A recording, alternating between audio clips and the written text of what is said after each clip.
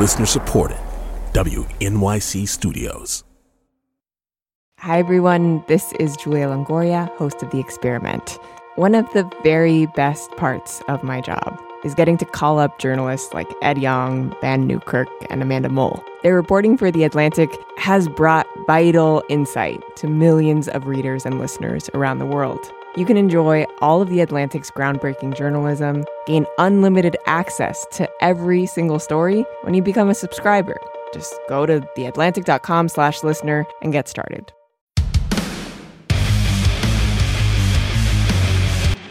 Once you've found the right doctor and have told him or her about your pain, don't be afraid to take what they give you.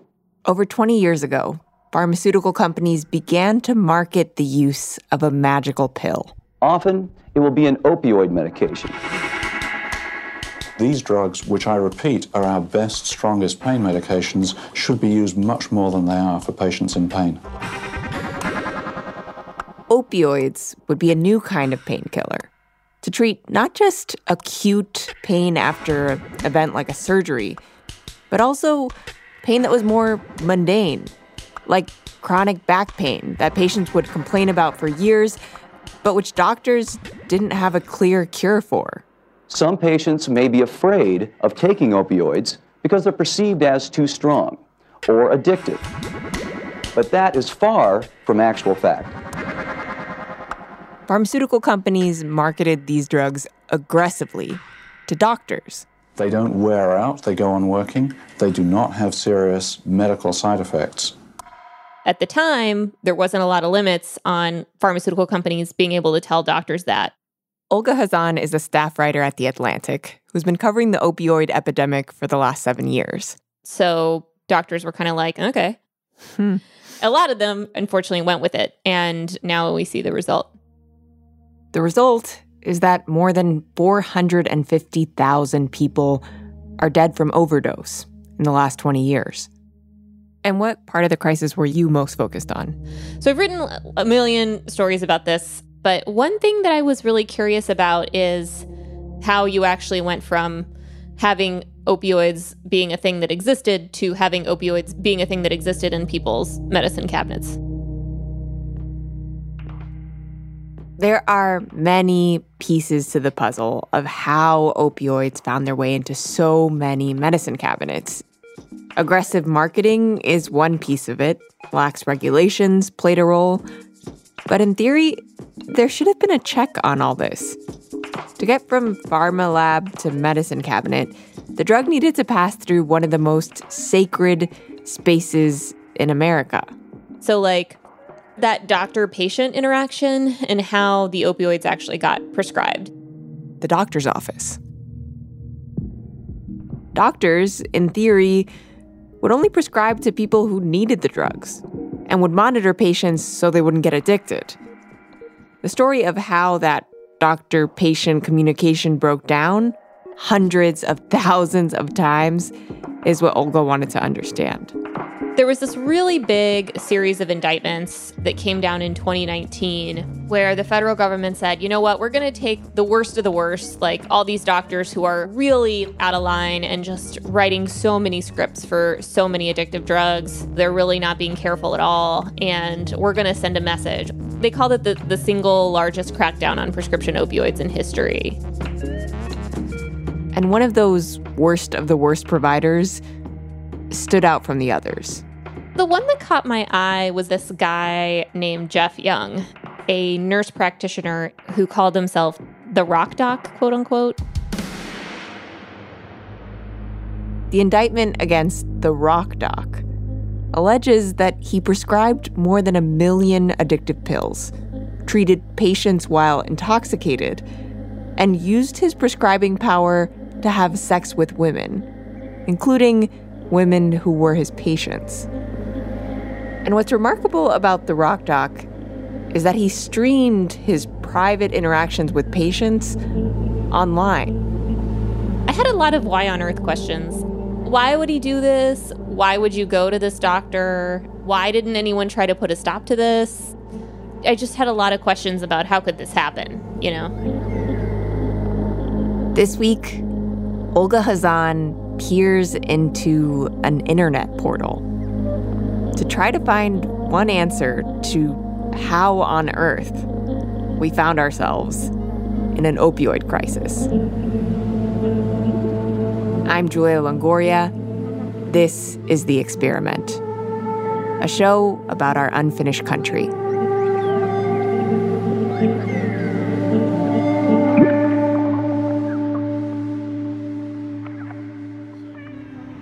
Are we live? Hey, what's up, kids? The way I first got to know Jeff Young was through videos he posted online. And it was immediately clear that he is not your average medical provider. So, the sinister minister, that would be me. He had an account on Periscope, the live streaming site. Oh, shit, what a great song. Oh, look, I got a new haircut today. And he posted dozens of videos there. I didn't even get all gussied up for tonight, but... Jeff was working as a nurse practitioner at a clinic called Preventagenics in Jackson, Tennessee. And he'd stream from inside the clinic sometimes. All right, this is just going to be a little free spray first. Anyone online could watch him, say, biopsy someone's skin while listening to hard rock. Cold. All right, you ready? 3, 2, 1. Or stitch someone up after they cut themselves on a wine glass. Paying attention? I'm in the middle of a life-saving procedure here. Look at me.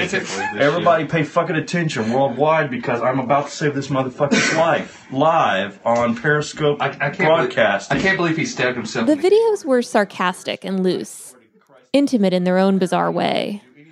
They painted a picture of the kind of medical office where you might actually want to hang out.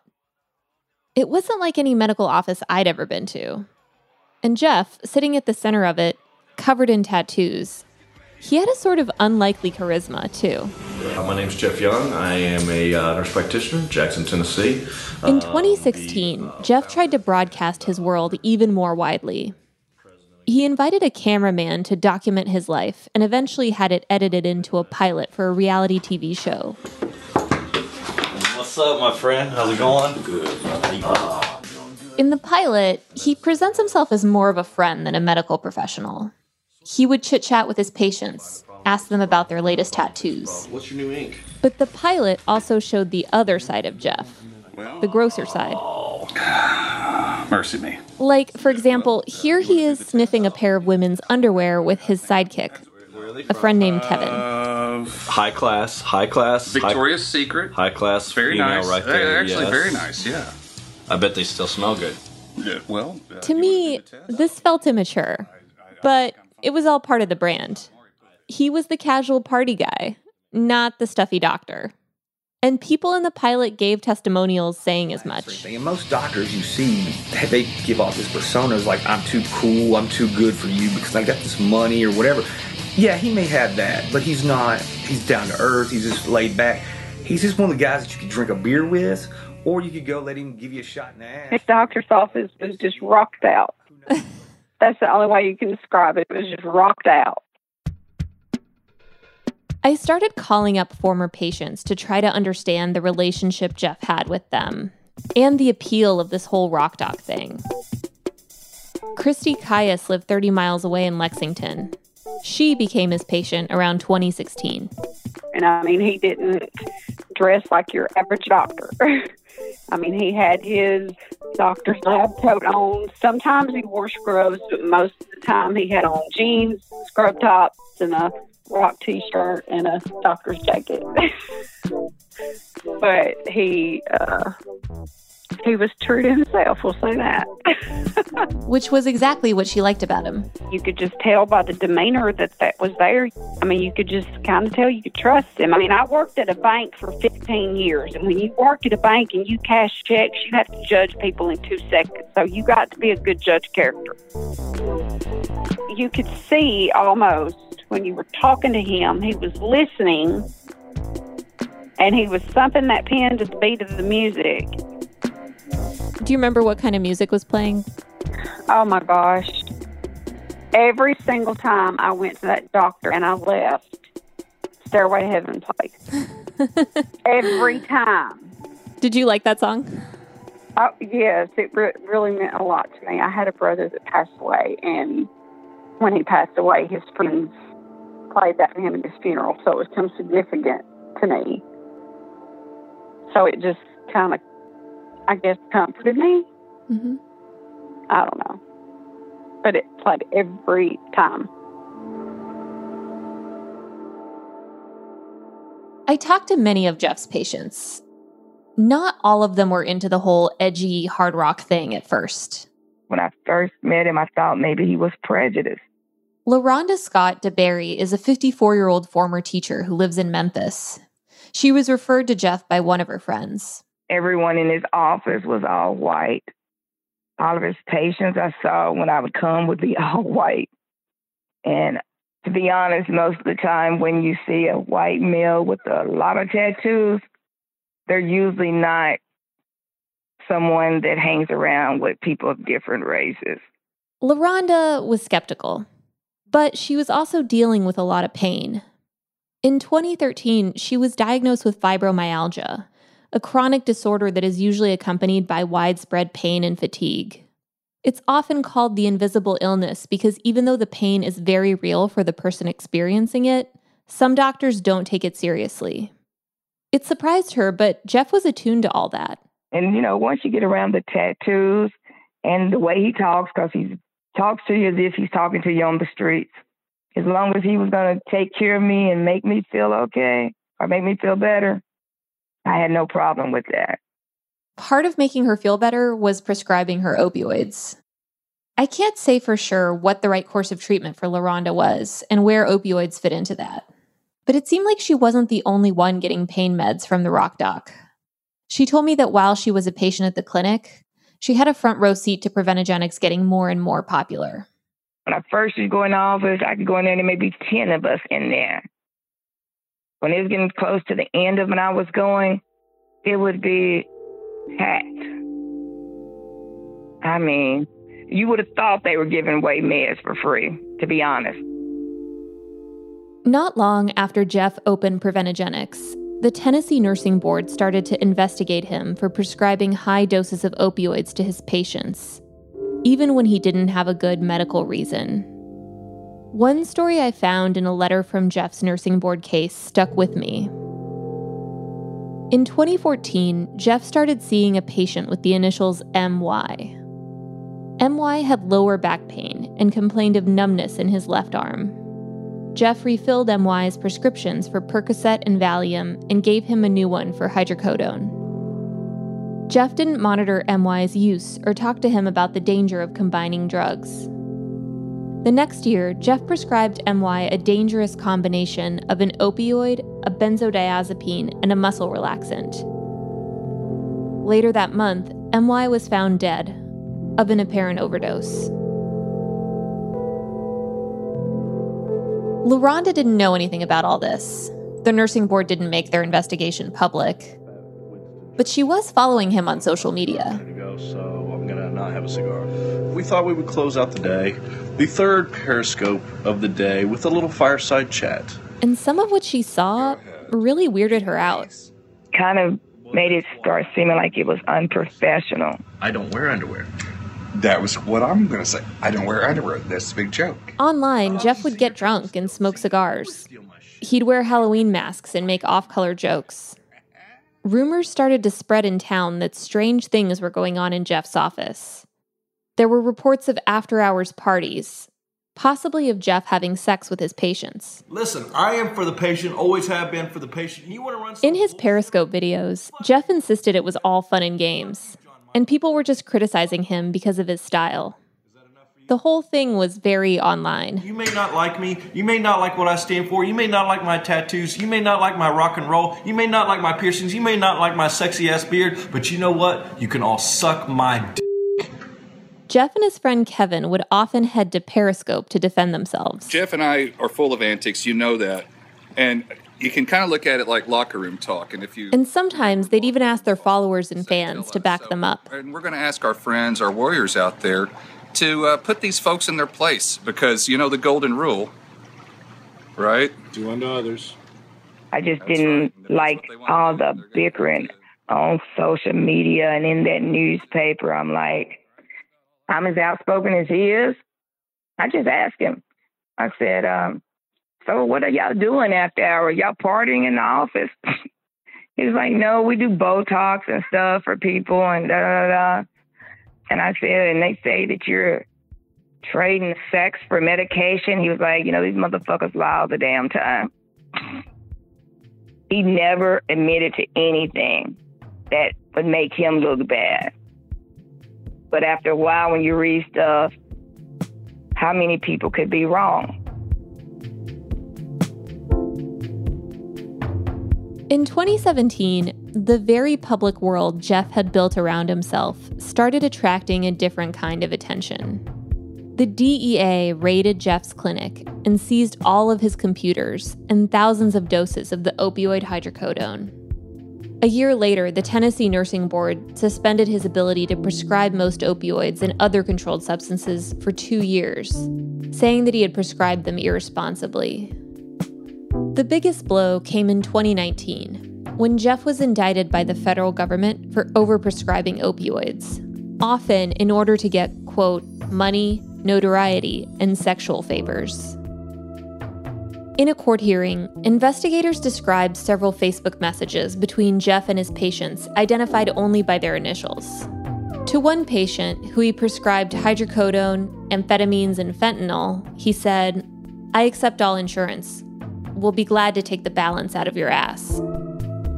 To another, Jeff asked, "You want to come by for a checkup tomorrow? Wear a short skirt and no panties." When I first started talking to Jeff's former patients, I thought I understood this story. It fit neatly, at least, into a story I was already really familiar with. It was the greedy provider who was allegedly taking advantage of his patients. I expected to hear lots of horror stories of abuse and mistreatment. But as I talked to more patients, they started saying things that really surprised me. One of them was that I had the story all wrong. That's after the break.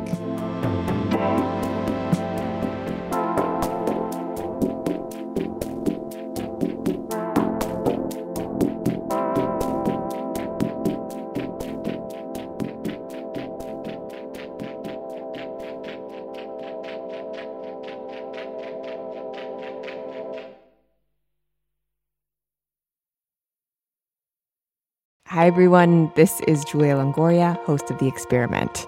One of the very best parts of my job is getting to call up journalists like Ed Yong, Vann Newkirk, and Amanda Mull. Their reporting for The Atlantic has brought vital insight to millions of readers and listeners around the world. You can enjoy all of The Atlantic's groundbreaking journalism, gain unlimited access to every single story when you become a subscriber. Just go to theatlantic.com/listener and get started.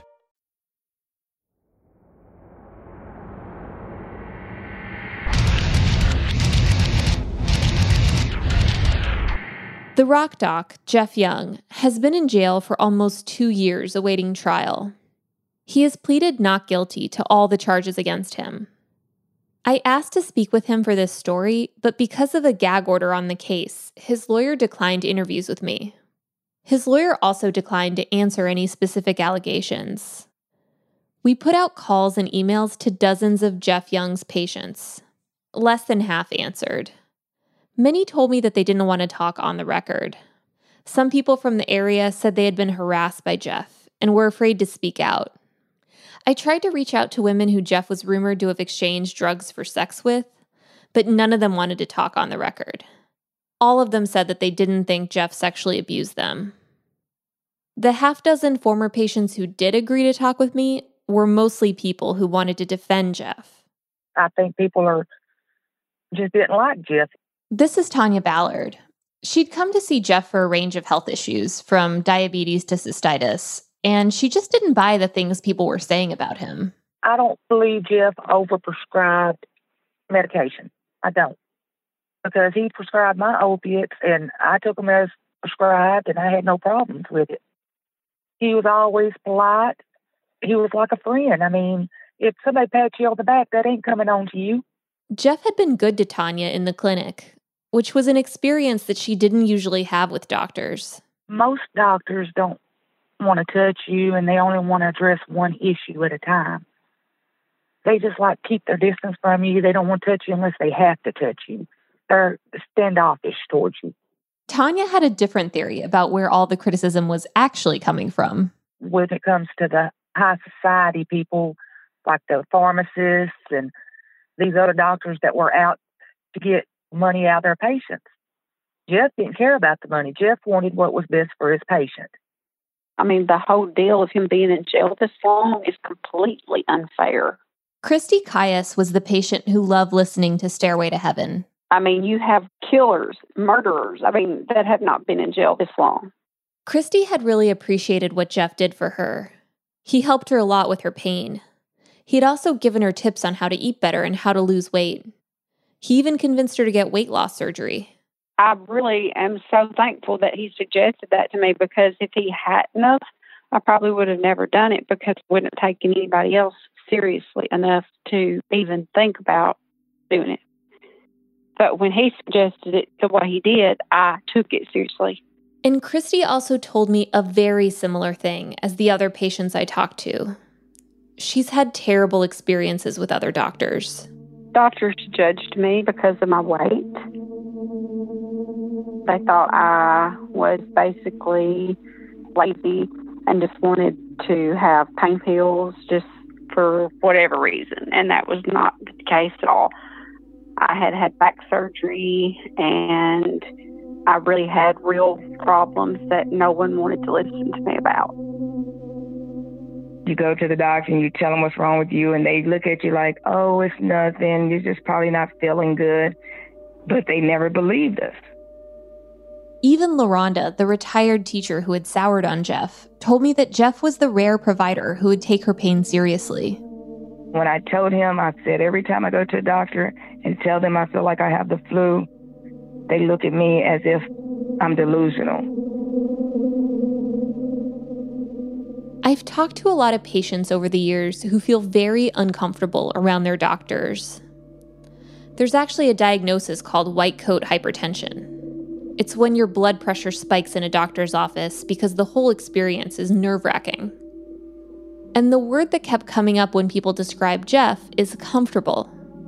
He made them feel comfortable in a way that no other doctor did. I just wasn't getting the care I needed. I just didn't feel comfortable. Have you ever been to a doctor and you just didn't feel comfortable?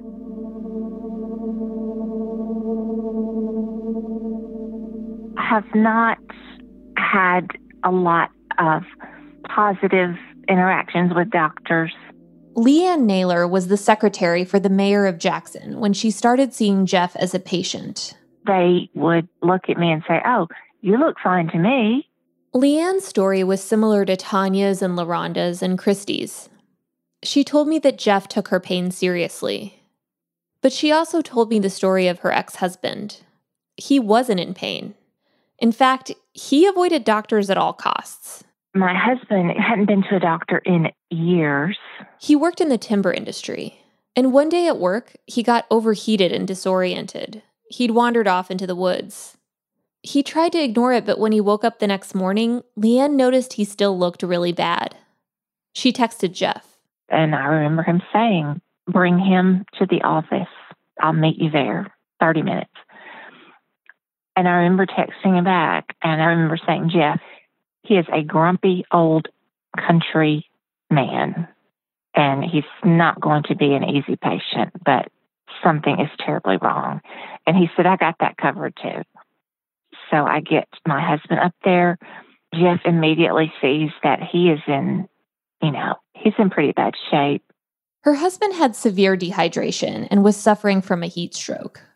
Leanne said that Jeff stayed for hours, changing IV bags and chatting with him. They just immediately hit it off, and I was like, my mind is blown. He did know exactly what to talk to him about to make him feel at ease, and he impressed that grumpy old man so much that was his primary care doctor and the only doctor he would see. From that day on, he saw him for everything. When Jeff's indictment became public, Leanne, like many of his former patients, was suspicious at first. I felt like he was being treated unfairly, that maybe he had even been set up. But she did remember this one hint she'd had that something might be wrong in Jeff's office. It was a story her daughter told her about a time she got sick. I said, go see Jeff. And she said, I'd rather not. I said, why? And she said, because if I go see him, he'll start texting me and calling me. I said, and wanting to go out with you? And she said, yeah, that's the thing. She said, he latches on to young single mothers and he rushes in and wants to, quote unquote, save them. Apparently, she felt strongly enough about it that he wouldn't leave her alone if she went to see him. And I'm like, oh. But I was willing to overlook all that, you know. So he's a little out there. That's okay. That's okay. I don't like him asking out my daughter, but even then, I still went to him, and my ex-husband still went to him. The allegations, when they started coming, though, really started coming fast. And even then, I didn't want to hear it.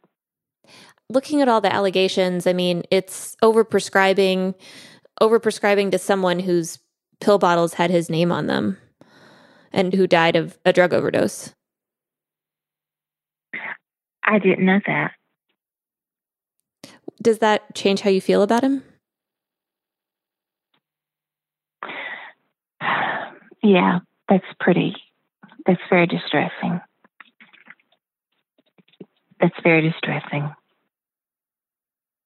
Yeah, I'm shocked. You know, I'm very shocked. I don't even know what to say.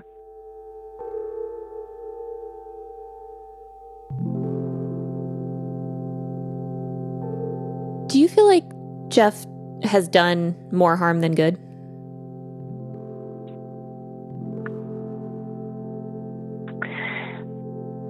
That's a really hard question for me to answer because I believe our whole family believes that he saved my husband's life.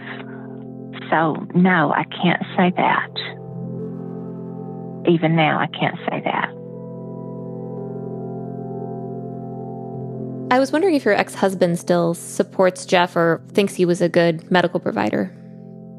Yes, he does. Yes, I talked to him a couple of weeks ago. I told him about this podcast, explained to him what a podcast was. And he said, you be sure and tell them that Jeff is the best doctor I've ever seen. He said, promise me you will tell them that. I said, I promise I will. I said, I will tell them that.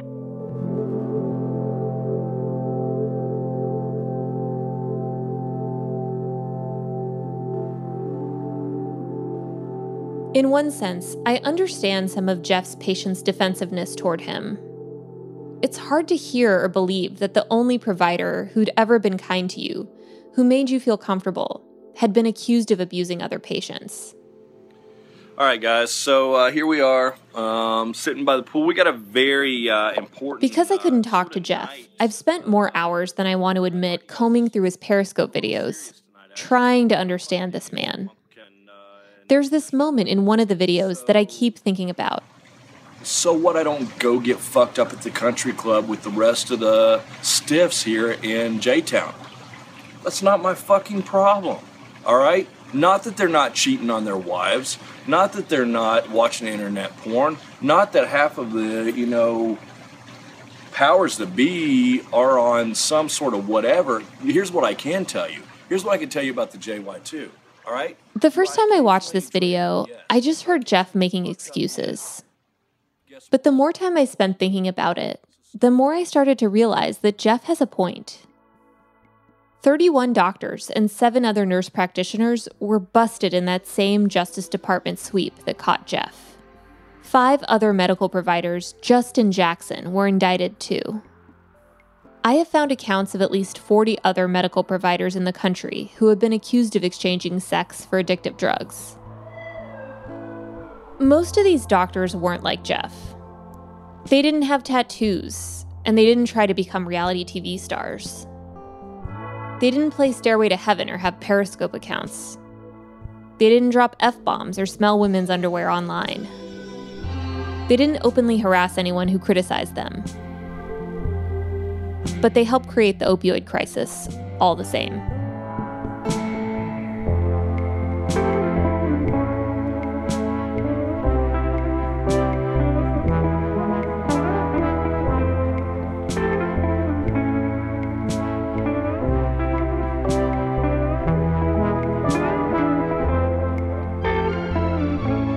This episode of The Experiment was reported by Olga Kazan and produced by Alvin Melleth, with editing by Catherine Wells, Julia Longoria, and Denise Wills. Fact-checked by Michelle Soraka and Jack Siegelstein. Sound design by David Herman. Music by Tasty Morsels and Nelson Nance. Our team also includes Gabrielle Barbet, Emily Botine, Matt Collette, Tracy Hunt, and me, Natalia Ramirez. We're taking next week off to work on new stories, but we'll be back with new episodes starting April 15th. You can find Olga's written reporting on the Rock Doc at our website, theatlantic.com/experiment. And if you want to help other people discover the show, share it online with the hashtag #TheExperimentPodcast and leave us a review on Apple Podcasts. The Experiment is a co-production of The Atlantic and WNYC Studios. Thank you for listening.